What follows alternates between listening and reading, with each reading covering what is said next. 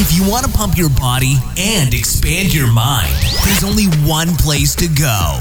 Mind Pump. Mind Pump with your hosts, Sal DiStefano, Adam Schafer, and Justin Andrews. You just found the world's #1 fitness, health, and entertainment podcast. This is Mind Pump. All right, today's episode, a controversial one. We explain why lifting weights is the best form of exercise for flexibility. And then we tell you what you need to do with your strength training to get that functional flexibility that is so awesome. Now, this episode is brought to you by one of our sponsors, Paleo Valley. I love Paleo Valley. They've got paleo-inspired supplements and products. One of my favorites are their meat sticks. These are grass-fed, grass-finished meat sticks. They're not dry. They taste great. They taste really fresh. They're great macros, right? High in protein, low in calories. You could take them with you anywhere. They have a new one that's turkey meat as well. That one's it's delicious as well. I always hate turkey jerky. Not this one. It's really, really good. Try it out. They also have a bone broth protein that you can use. It's the most unprocessed bone broth protein I've ever seen in my life. There's nothing in it but bone broth protein. That's it. There's no flavors, no nothing. Super easy on the gut. Go check them out. They have lots of other products. Head over to mindpumppartners.com. Click on Paleo Valley. Use the code MINDPUMP15 for 15% off your first order. Also running a sale all month long. In this episode, you hear us talking about mobility and correctional exercise. Well, you're going to like this. All month long, we put together a bundle that includes MAPS Prime, MAPS Prime Pro, and MAPS Anywhere. MAPS Anywhere is a workout you can do anywhere. Prime and Prime Pro are correctional exercise programs. All three of them would normally retail you for $361. But right now you can get them all for the one low price of $99.99. That's it. One payment, get access to all three programs. So go sign up. Head over to mapsapril.com. Once again, it's mapsapril, M-A-P-S, April.com. So this might sound controversial, but lifting weights is the best way to get flexible. Ooh, functional flexibility. We're gonna make. I feel like the Michael Jordan meme where crying is like, insert that right now, and all the yogis and all the mobility experts, like, they don't want to hear that. Yeah, before we get into not true. The why, because this is true. We're not just saying clickbaity stuff.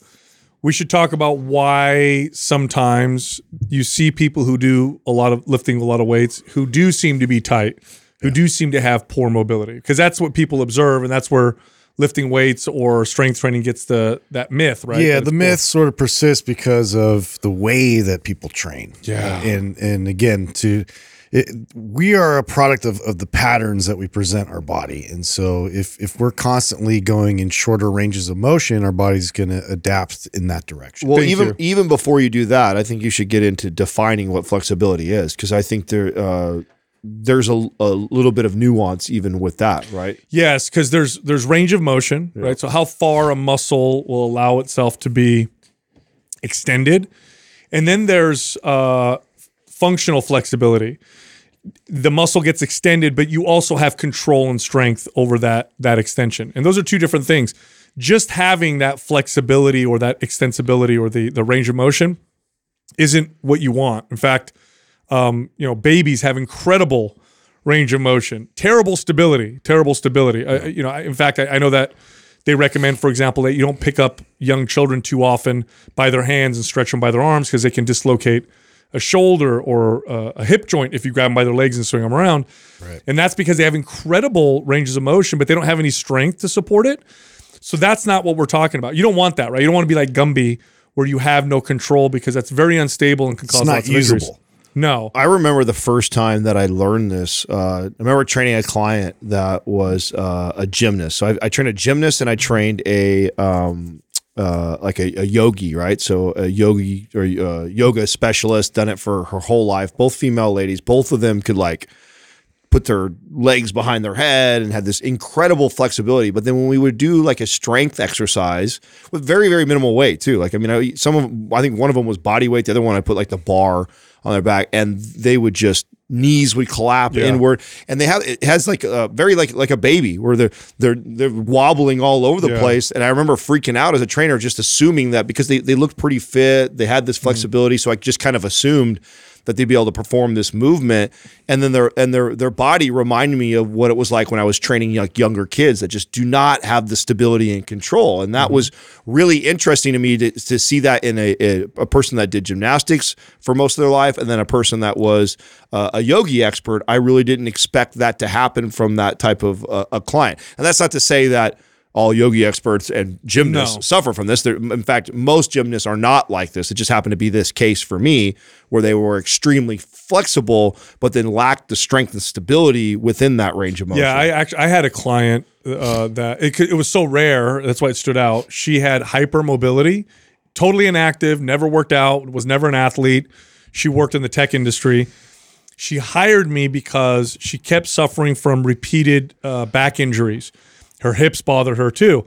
And her chiropractor happened to be a friend of mine. And he says, go see Sal. You need to do some strengthening. So I saw her and she was so hypermobile. Like she could sit on her heels. She could sit in the splits. She could twist her body all over the place. But she lacked strength. So she would hurt herself often because she didn't own that range of motion. So that's not what you want. You don't want to just be flexible.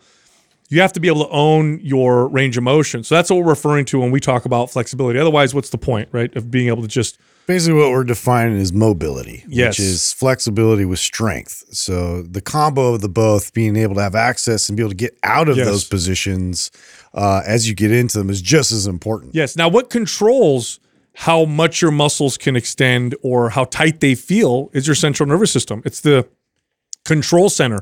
And it tells the muscles, be tight or be really loose. Now, more people suffer from being too tight than from being too loose. But too much tightness is not because people are strong. It's also because they lack stability. And often that comes from weakness. And what the body does is it tightens muscles up to prevent too much movement, to protect the joints and to prevent injury. So this is what you see sometimes when you see guys or girls who lift lots of weights, who don't lift properly, who seem to be and are very tight. The problem is they train in a particular way that tells their central nervous system, protect these joints at all costs. So to give a silly example, it'd be like doing curls, but only ever going halfway down and halfway up, and just always train that way. What'll end up happening over time is you'll note this will happen is my arms would naturally want to carry themselves in that slightly bent position because this is where they're strongest. This is where I've trained. Outside of that, it lacks strength. Yeah. And in order to protect my elbow joint, my body would shorten up and let's say, stay in this range of motion. This is where you're strong. Outside of that, you're not very strong. So if I do shoulder presses halfway down, if I do lower body exercises with poor range of motion, and I get strong in that short range of motion, my body's going to want to keep me in that range of motion and not allow me to go outside that range of motion. Now I have tightness. And this is where the myth comes from of being tight from doing strength training. I remember I fell for that trap for a long time. I used to think that if you were this big, muscle-bound guy or dude, there's no way that you're also flexible. And I remember the first time, I wish I remember what bodybuilder was. That might have been Flex Wheeler or Tom Platz from this. They were like famous for doing the splits into their routine and stuff like that. It would have been Flex Wheeler. Yeah, and I remember seeing that going like, well, there goes that out the window. Yeah. Like, this dude's 10 times more jacked than I'll probably ever be, and I can't do the splits. So it's obviously not because he has big muscles that he's flexible like that or not flexible like that. So there's something else that's going on.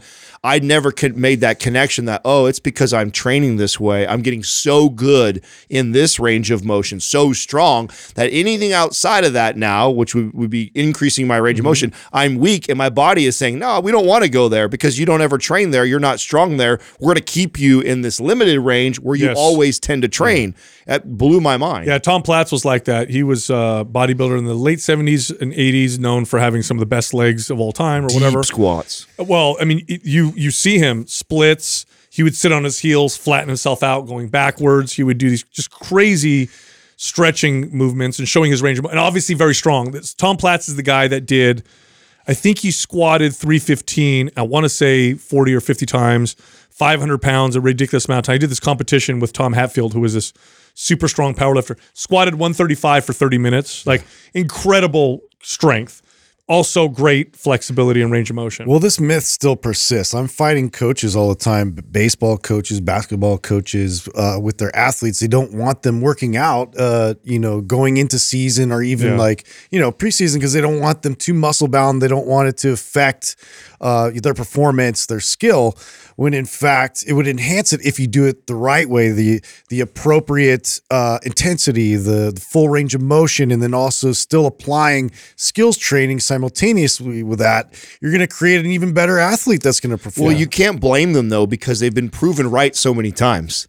You know, how many times have they had somebody, a young athlete, go train and get all muscular over the offseason, and then he comes in and he can't swing a bat anymore, he can't throw the ball anymore. And so you start to make that correlation of, oh, wow, every time I have a kid that goes and gets buff over the summer and then I get him into my sport again, it fucks up his sport. The irony is short and range of motion, bodybuilder style training. Right. Now, and the irony of that, what's so funny about that is that doesn't happen in professional sports anymore. You name one professional sport that doesn't even golf. I mean, you've seen everything evolve into incorporating weight training because of the benefit and the flexibility that goes with that. Yeah, reduces injury, right? It's a big one. Yeah, no, think of it this way, right? The central nervous system is this governor, and part of the job of the central nervous system obviously is to get things to move in particular ways, muscles to contract, others to stay slightly contracted to create stability. Others need to relax. For example, if I curl my arm, the CNS is telling my bicep to contract, but simultaneously telling my tricep to relax. Because if my tricep contracted at the same time as my bicep, I wouldn't move. They would have to fight each other. Yeah. So it's this incredible dance that the central nervous system performs. The other job of the central nervous system is to assess risk. Can this person wants to generate lots of force? Do we feel safe generating lots of force? No. Limit. It's like a limiter on your car. When you try to go past a certain speed, all of a sudden the engine turns off, right? Yeah. They've done studies on this, and they find that the average untrained person can really call upon something like 60% of their actual strength because the central nervous system doesn't feel stable. Olympic athletes, on the other hand, who are very, 90. Very, crazy, almost all their strength. Yeah. It's also why you hear the stories of the mom under distress saves the baby by lifting the car off the kid or whatever, does some crazy stuff. That's because under extreme stress, the CNS overrides. It overrides. All right, injury is fine because we're under, and oftentimes people will hurt themselves doing these incredible feats of strength under extreme duress. So that's what the central nervous system does, and that's what you're training. Largely, what you're training when you're working out, or when you're doing mobility, or even when you're stretching. Like, here's another example. Let's say I do a stretch on my hamstring right now, and let's say I go down and I can't even touch my toes. I get down and I'm like 3 inches away from my toes. If I just hold that stretch for a minute, I'll probably gain 1 or 2 inches of range of motion within that minute. My hamstring didn't lengthen. It didn't change. The only thing that changed was my central nervous system. I was holding the stretch, and the CNS said, I think we could go a little further. I think we go a little further, and allowed me to increase my range of motion. So that's what the CNS does. It controls all those things. Lack of strength will tell your body to tighten up. Another example is very common that people have tight, upper trap muscles or neck muscles. Lots of people feel neck tension and they want to get massaged, and it causes headaches. Why is that so common nowadays? Well, one of the more common, muscle recruitment pattern issues, or what we call posture issues, is forward shoulder, right? We all sit at desks now. We all work on computers. Our shoulders come forward. The muscles of the mid-back weaken or lengthen. They don't need to be so contracted to hold that position. Our body forms that way. We create dysfunction. And what happens is the CNS creates tightness in these upper trap muscles to help stabilize these unstable shoulders. So it keeps them slightly tight all the time. Like, the way to fix that literally is not to massage the traps. That's temporary. As I say, even if that's the thing you got to make sure you explain to people, is because someone will be like, oh, bullshit. Every time I see my massage therapist or my chiro, I feel amazing. Every time, right? You got to keep going back. Yes. It's just a Band-Aid. I mean, it will give you relief right now, but you still got to put the work in if you want to address the root cause. Strengthen the mid-back muscles. Now that the CNS doesn't feel the need to cause tightness there to protect your shoulders or your neck or whatever. And by the way, if you're a trainer, this is where this is like the next level of like coaching. When you get this, this is what Prime Pro is all about. This is why we did Prime. Like, this is for, like, when you're a coach. This is what I loved about this. It could take you months, sometimes even longer to get a client to add 10 pounds of muscle on their body. Or right? lose 30 pounds. Yeah, or lose 30 pounds forever. But you can like within weeks make a dramatic difference in how somebody feels or moves by understanding these concepts and then knowing how to address it and teach them specifically what they need to do for their body to address the root cause. In fact, you'll change lives that way. In fact, one of my most effective sales tools when I would get a new client to show them my value would be to find an area of pain, and you can get the CNS to change in one session. Now, it's not permanent. You have to train it over time, but you can cause this temporary change within literally one session, and they would have pain in their hip. I would find the problem, get the CNS to tighten the muscles that need to be tightened, loosen the muscles that need to be loosened.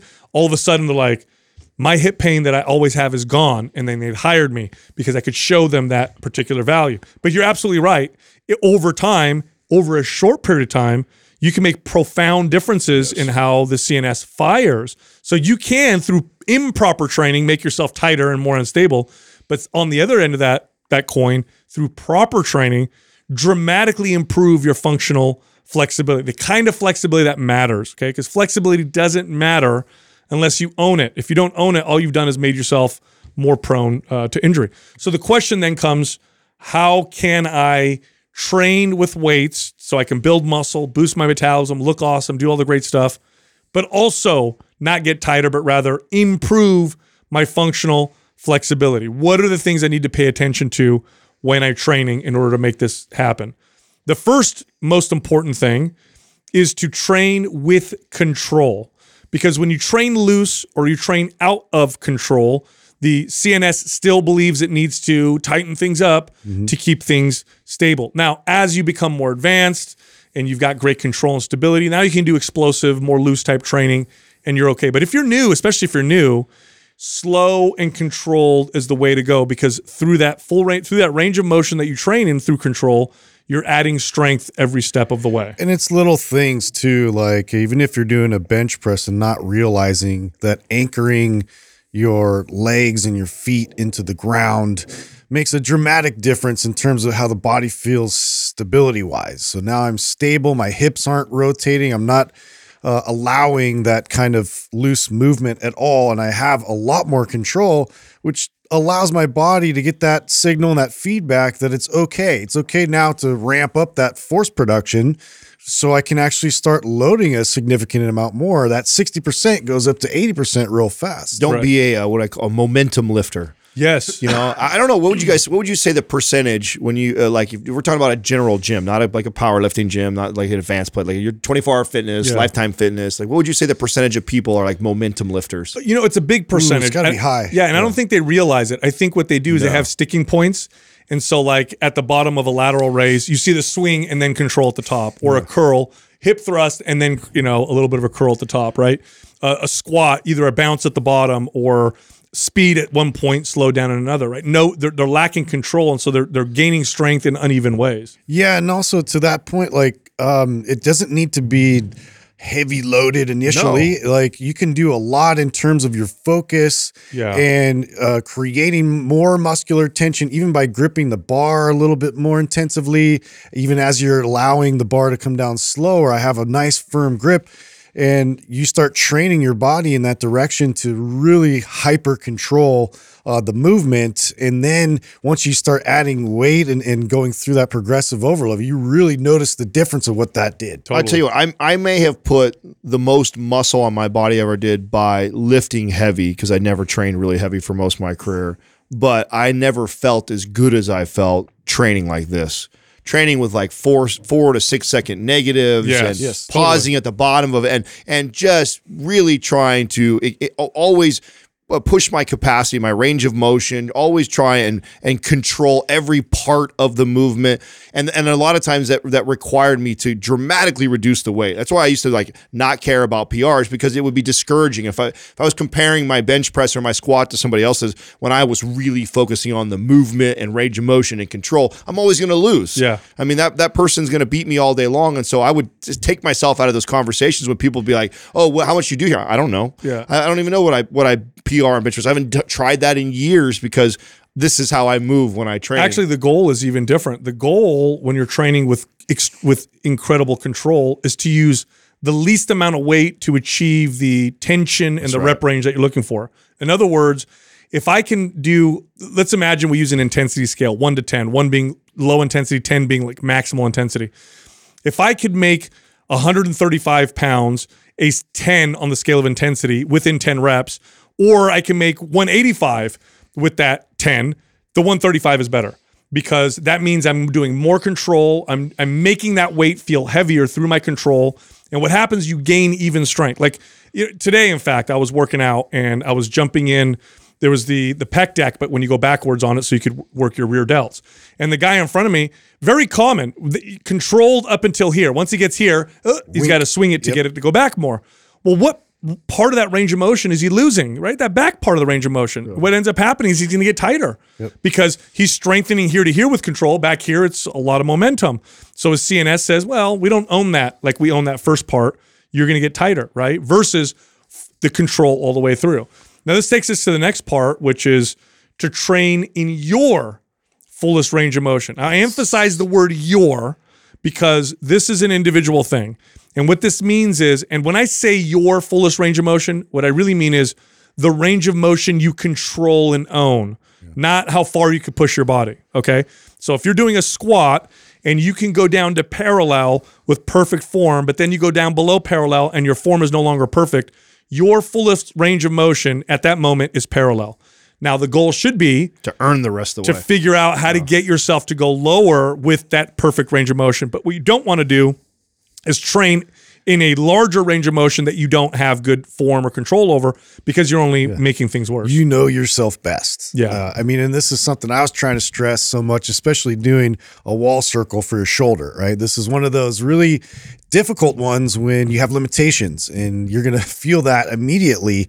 And I get questions all the time. Is it better to pull off and go through the full circle, or is it better to really find that sticking point, hyper focus on that, and start really just trying to gain access to that sticking point? So stop in that spot where your limitation lies, really focus in, squeeze, get more muscular tension, recruit more to stabilize and gain access, and from there we can make incremental progress. So it may seem like you're not doing a whole lot, but each little sliver, each little centimeter of an angle, that's progress. So you have to look at it completely differently. Now, what would you guys do? Let's use the example you just used, because I think this is an area that not everybody, a lot of people are trying to improve, right? Their squat depth. Yeah. So if you were coaching a client who we've agreed we want to work on their range of motion, 135 is relatively light for them, and we noticed that after they break parallel, there's breakdown in there. Would you guys break that setup where like you take them to there, and then you would go do some priming in between and then go revisit it? Or would you do that as a separate session or before? What would that look like? So if you're training that client who their goal is to get an ass to grass squat, we're far from it right now. We recognize that at 135, if we go any more below parallel, they break down a little bit. Where's the coaching at? So first thing I would do, and this doesn't work, this maybe 50% of the time this would work, is I'd go way lighter and say, can we go lower than parallel without breaking down, just by going down to, let's say, 100 pounds? If the answer is no, now I'm going to do more correctional exercise. And I'll prime and then do a set. Prime and then do a set. And usually what will happen with that is I'll get another inch or two range of motion with good form and good technique. If I don't, I repeat that the next workout, and you start to see these incremental improvements in range of motion. Now, here's the deal. When you do this means you're getting stronger. In other words, because you're training in a greater range of motion that you didn't own before, you're actually lifting more weight technically. So that means if I have a client who did 135 at parallel, and 3 weeks later we're doing 135 at 3 inches below parallel, same amount of reps, they're stronger. I don't have to add weight. I've just added 3 inches of range of motion. Well, again, like it's a different exercise at that point of focus. So to your point of bringing the weight down for sure, and then really like changing the tempo. So we're going very slow, focusing on the negative, but then holding. So we're doing like a pause squat. We're generating more force in the bottom position. And it may just be like, honestly, like a centimeter difference of gain of access, but that's where we start to build. And then each time, we can see if we can increase a little bit by depth and squeeze and hold. So more of a pause squat, less loaded.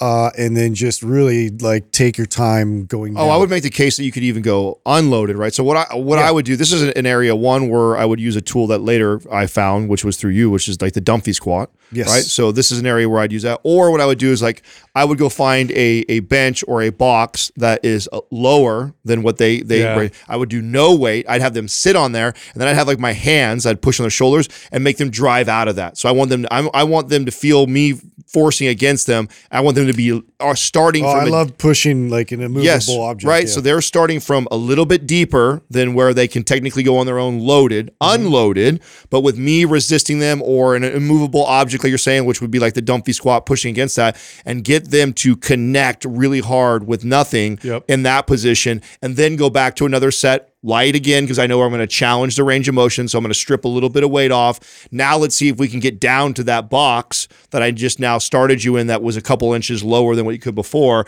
And that now remember this too, like I'm not going to take somebody who can only get to 90 all the way to ass to grass in one session. No. But what I might be able to do in that one session is gain, 2 or 3 more inches of depth in that squat and get them more comfortable in that extra 2 to 3 inches and build upon that as we continue to go through the program. And because you're using weights and because you're using strength training, what you've done is you didn't just give them 2 inches of range of motion.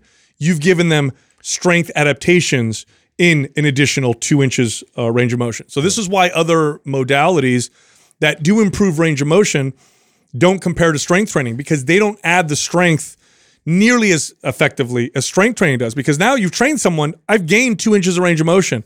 Means nothing if we don't have strength We in have to it. get out. Yes. You have to get back up. We have to own it, takes but strength. because the CNS realizes that there's load there, the CNS connects more, the muscle builds, it gets stronger. Now we own now the extra 2 inches range of motion. Well, this is part of what really excites me about the isometric book that you just recently wrote that I know we're going to release soon. Doug, don't get mad at me for talking about it before we have it. He's already mad. But this is one of the things that I'm really excited about, because I think there's lots of opportunities for people to utilize a tool like that has tremendous benefit. And here's a great example of how you safely gain strength in a new range of motion that you're trying to train for a client, where you do an isometric contraction in a deeper squat than what they can do loaded to help build that strength in there, so later on we can That's load that. all MAPS Prime and Prime. Maximize the recruitment process. Yeah, and it's all MAPS Prime or Prime Pro. Like you go through the mobility movements in there. That's what you're doing. You're doing isometric contractions through these mobility movements to connect to new ranges of motion.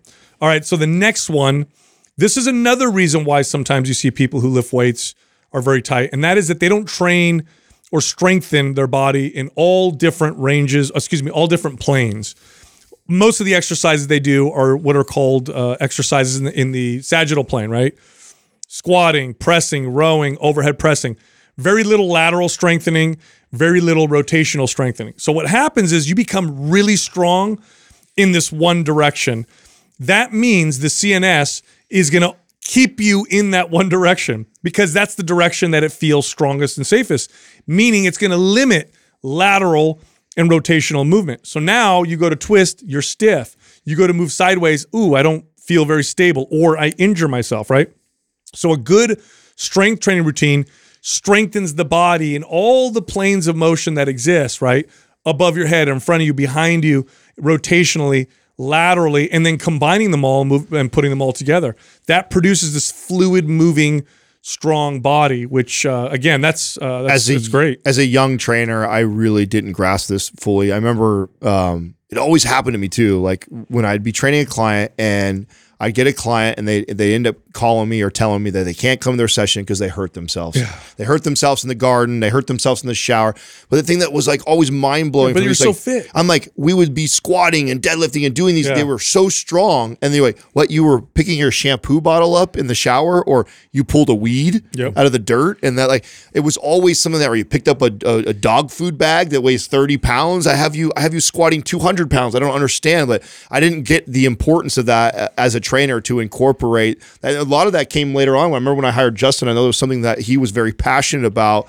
And a lot of that knowledge and information came from working with him for years and going like, oh, I really neglect this. And I was so young and dumb, and I was playing sports and I was doing a lot of it. So I wasn't seeing how that is as a trainer. If you don't notice it yourself and you don't realize how important it is until I started to get older, until I started to neglect it, and I started to see it in my clients. But that was a common theme. I'd see injury happen, and it always frustrated me as a trainer because I thought I got them so strong, but what I was neglecting was getting them strength in the different planes. It's very similar to the conversation we were having about depth in your squat. It's just unfamiliar territory. Your body just doesn't have that natural response, that bracing, stability, that added support that should be automatic because you're familiar with that pattern of movement and that range of motion. It's the same thing in multiple planes. If I'm rotating, I have to familiarize my body with those patterns of movement and organize my muscles in a way where they respond properly so I'm stable and strong and I can move my way out of those positions as well. So it has to be a consideration even for your average person, because you do get really strong in the gym, you get progress. But then, an instance comes up where you have to rotate and grab something behind you, and you're going to do it ferociously because you have strength. Right. But all of a sudden now, your body doesn't respond like it should, and then a problem happens. Dude, I remember in my 20s, I went to the park for a barbecue with the family, and I threw the Frisbee around for 45 minutes. And it wasn't like we were crushing it. Like, I just throwing the Frisbee, and my shoulder was jacked. It was messed up. Shoulder, low back. For a week afterwards. And I'm like, dude, I work out all the time. Like, well, obviously, I don't train in any of those ranges of motion. I have no strength and stability there. In fact, you can make this argument that there is a certain ratio of strength and balance that's in the body that, quadricep to hamstring to glute to lower lat, to upper back, to chest, to shoulder, to bicep, to tricep. And there's lots of ratios of strength that are balanced. Well, if you're always training in one particular way, you throw those ratios off. So then what happens, you increase your risk of injury because, if there's a certain ratio of strength that is required for me to throw a really fast fastball, for example, there's the muscles generating the force, but there's the ones that are stabilizing, preventing my arm from coming off my body or my humerus from twisting too much, and the muscles that have to slow it down.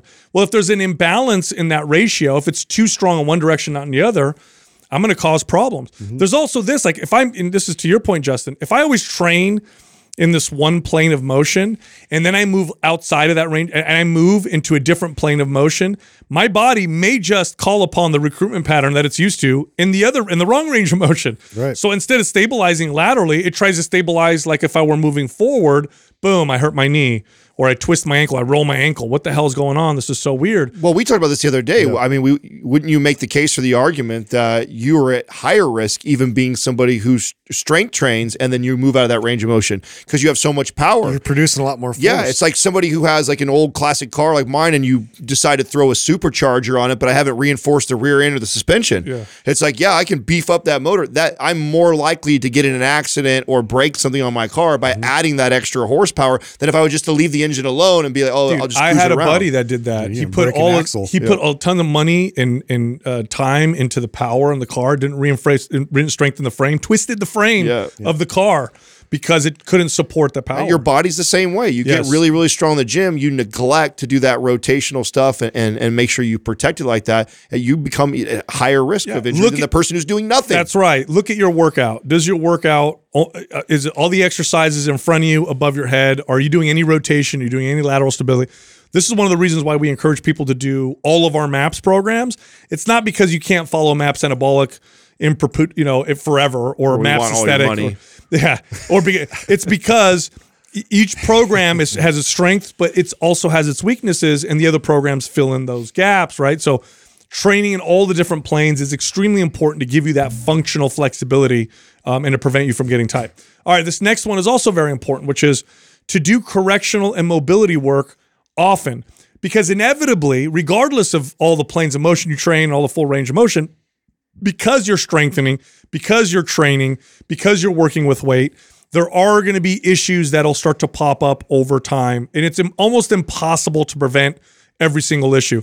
Correctional work and mobility work fills in those gaps. It really does. Like, there are mobility movements and correctional exercises that are so different from traditional strength training exercises that I don't think I would reach those ranges of motion with traditional strength training exercises. For example, handcuffs with rotation. There's no resistance training exercise that gets my shoulder through that incredible range of motion. So really the only way to strengthen all that and articulate all that is through correctional work. Do you guys think you guys have found what that ratio is for yourself or for clients? Like what ratio of mobility work to traditional strength training work do you need to have to keep a pretty stable body? Like, do you guys have an idea? To keep a stable body? Yeah. Like to correct. Both, right? Okay, so yeah. like, I mean, it's like, what does that look like? Like I have an idea for myself, but to be honest, like I haven't consistently done this with clients enough to see where I could go, oh, I think a 2-to-1 ratio, as long as you're doing, 1 day of mobility correctional type work to your 2 days of strength training, you should be able to protect yourself, increase range of motion, fix any sort of issues. The way I used to do it with my clients, which is not the best way to do it, was when an issue would pop up, then we would spend more time correcting that issue, and then it got better, and then we'd go back to strength training. Towards the end of my career, I figured out that if they were going to do an hour workout with me, 15 minutes of it, if I could do 15 minutes of it to be correctional work and mobility work, that seemed to be a pretty good ratio for them. Yeah, that's a tough question because again, like if we're talking correctional, we may need to up that frequency quite a bit to address and to get them back patterning the right type of response. But something and again, this kind of speaks back to us, like not favoring cardio quite as much, but I tend to favor mobility way more than cardio. And so I'll program that in where a lot of people would probably program in cardio. It's almost on a very similar ratio of that in terms of like weight training, and then in pairing that with mobility, just as a constant addressing joints function stability, so that way we're continuously making sure that we're keeping tabs of like how well our joints are stabilizing, so we can progress. So it's not like we're going to hit these plateaus. I love that you went that way, Justin, because this is what I experienced, and this is my own personal mobility journey, right? Because in the last decade or even less than that, last 5 years, I'd say. I put more work into that than I ever have in my training career. And I have the best mobility and stability I think that I've ever had in my career today than I have in all my prior years of training. And what it took to get here was a tremendous amount of work and effort in the mobility and, trying to increase flexibility and strength and range of motion. Like, it took a ton of effort and work. It took me actually thinking about it multiple times a day, even if it means just getting down and doing a combat stretch for a minute or two, doing it as frequent as possible. And I would say the ratio of that to strength was more like a 4 to mobility, 1 to strength to get to where I need it. Now, here's the cool part though. I rarely do it anymore. Yeah, maintaining is a totally different. Once you got there, you put that work in. Because once you get there, if you know what traditional strength training exercises to do to keep you like that. Yeah. And I shouldn't say traditional because there's things that are unconventional, like the mace, by the way. You do handcuff rotation for, a year of your life, every single day like crazy. And then you go swing a mace club just, every time you do shoulders and you'll be good. Yeah. Or, work on your ankle mobility. Yeah. Work on your ankle mobility, your hip mobility to get down to a 90-90 squat. Then actually make sure you always incorporate really deep squats where you pause at the bottom and you connect, and I don't do that stuff hardly at all anymore, unless I've been neglecting training in general for a couple weeks at a time, which is rare for that to happen for me. That's what's kind of cool about this is at the beginning, it might take a lot of work. It seemed laborious to be doing these mobility drills and things like that. But if you put the work in, you get to a place where the shoulders are feeling good again, the hips are feeling good. Then there are strength training exercises that you can do to keep you mobile forever. And then you rarely have to do any of that stuff, which is amazing. True. I remember years ago, I wanted to be able to do behind the neck pull-ups so bad. Probably because Rocky did them in Rocky 4. 100%. Seems logical. Yeah. And, if you never did put behind the neck pull-ups and you always did pull-ups to the front, like that's like, you feel like you're going to tear your shoulders off. Like it's not good. So I went through this process of shoulder mobility work, and it took me like 6 months. And then I was able to do behind the neck pull downs, and I did that for a little while. And then I got to the point where I could do behind the neck pull-ups. Now I could do behind the neck pull-ups and I never have to do anything for shoulder mobility to be able to do that anymore. So totally. So maintaining is way less volume, way less frequency than getting there in the first place. Yeah. What is the Olympic where you just overhead squat? Like, is it one of my favorite things about that movement is you have to have incredible thoracic mobility, incredible shoulder mobility, incredible hip mobility, incredible ankle mobility. Yep. Yes. So and core stability. It's the pinnacle of knowing whether or not you have the mobility and the stability to pull it off. It's so great. That's my favorite part about that movement is to just, intermittently incorporate it into my routine. Real like to. I ain't trying to get really strong at it or be the best. Like I load it a little bit so I can work it, but it's really just to keep everything mobile through one single strength training exercise. So if you can work to get to where you can do that movement, and then you can learn to discipline yourself to keep that movement in your routine throughout the rest of your life, you're going to have healthy shoulders, you're going to have healthy hips, you're going to have healthy ankles for a very long time. Very true. All right, so this one, if you do everything right, but you mess this up, you're going to be tight, and that is overtraining. When you overtrain, your body is in this constant state of healing, lots of inflammation, and your CNS is limiting range of motion on purpose. So if you ever overworked in a workout, you know exactly what this feels like. Over time, this feels like more joint pain, more stiffness, lack of mobility. In fact, for me, this is my number one this is the one sign that tells me I'm overdoing it. Like if I start to feel stiff, if I start to lose range of motion and it's just like that all the time and I get up and I feel stiff and why does my hip hurt and what's going on with my shoulder, that's when I go, I'm overtraining. I'm just doing too much. So even if you do everything right, if you train too hard or too often or both, this is going to limit your range of motion and cause some serious flexibility issues. And again, like I said, this is my number one sign. I know I'm overtraining when I am stiff all the time. It's very hard to stay under control when you're in a state of fatigue or you've overdone it. So, I mean, this is definitely an indication. A lot of times too, if I'm not bracing properly and I'm going through the momentum of the exercise and you start to notice, you're really resting too much on your joints and, your muscles aren't contributing quite as much. That for me is a sign I need to kind of, back off a little bit of the intensity, the volume. Now, what about nutritionally? Like, what do you think there's rules to this, or do you think that plays a big role in this? Like, do you have any tips like nutritionally with this? Hydration has got to be the number one. Like, if you are not drinking enough water, you will feel tight. Yeah. You will feel tight. You will feel joint pain. I remember when I had a client that this blew my mind. I was a relatively new trainer. Couldn't figure out why we got some of the back pain to go away, but couldn't really figure out why it was still kind of lingering or whatever. And I had this other trainer talk about they need to drink more water. They're not hydrated. And I thought that sounds stupid, but they kept telling me and I said, I'm going to try this. Told this client, let's aim for this much water every single day. They did, and they're like, oh my God, how my back pain is gone. And I was like, holy cow, I didn't realize that had that big of an impact. I would add like inflammatory foods too. Like if you're eating foods that you're intolerant to or you have a major inflammatory response to it, it's really hard to move a joint through its full range of motion if there's like serious inflammation in the body. This is especially true for the core. So when you eat, like what are one of the hallmarks of eating something that you don't digest very well, right? Yeah, bloat. Yeah. You feel bloated. And what happens when you're bloated is your gut distends a little bit and it stretches the core muscles out just enough so that they lose optimal control and stability. So think of it this way. If I take your quad and I stretch your quadricep really hard, or I even stretch a little bit and then try to get you to generate as much force, you're not going to be as strong because it's in this weird kind of stretched position. Well, that's what happens to the core when it gets distended. This is why pregnant women start to lose core stability, right? The baby's pushing things out.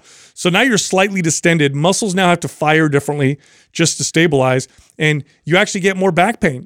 Back pain can oftentimes be related to just poor core stability from bloat, from digestive issues, which sounds crazy, but it's totally true. You notice that with the back arching and everything else sort of compensating as a result of that. So that makes perfect sense. Yeah, totally. One of my favorite, to highlight that and why I asked that and brought it up is because one of my favorite like periods of like working on mobility was when I was also incorporating fasting fasting, I always noticed like I had these great mobility days. It took me a while to kind of register that, like where the connection was, the correlation. I thought, oh, that's crazy. I wonder if. Plus, you're focused on hydrating too. Yeah, exactly. I'm staying busy. So that's a good point. So it kind of proves both points there, right? I was probably drinking a bunch of water more than I probably was before because you're hungry, and then I'm not. I'm not eating anything. So I definitely have got all inflammation tamped down, and those were some of my best mobility sessions to do that. So that's a great thing, I think, for people to think about if you are having a hard time working on this flexibility, is to also potentially look into your offenders nutritionally too. Yep, totally. So, there you have it, right? If functional flexibility is range of motion plus strength, you can't find anything better than strength training for that. And those are the reasons why. And we just told you how to do it. Look, if you like our information, head over to mindpumpfree.com and check out our guides. We have guides that can help you with almost any fitness goal.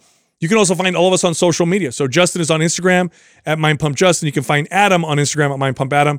And you can only find me on Twitter at MindPumpSal. Thank you for listening to Mind Pump. If your goal is to build and shape your body, dramatically improve your health and energy, and maximize your overall performance, check out our discounted RGB Super Bundle at MindPumpMedia.com. The RGB Super Bundle includes MAPS Anabolic, MAPS Performance, and MAPS Aesthetic. 9 months of phased expert exercise programming designed by Sal, Adam, and Justin to systematically transform the way your body looks, feels, and performs. With detailed workout blueprints and over 200 videos, the RGB Super Bundle is like having Sal, Adam, and Justin as your own personal trainers, but at a fraction of the price. The RGB Super Bundle has a full 30-day money-back guarantee, and you can get it now plus other valuable free resources at mindpumpmedia.com. If you enjoy this show, please share the love by leaving us a 5-star rating and review on iTunes and by introducing Mind Pump to your friends and family. We thank you for your support, and until next time, this is Mind Pump.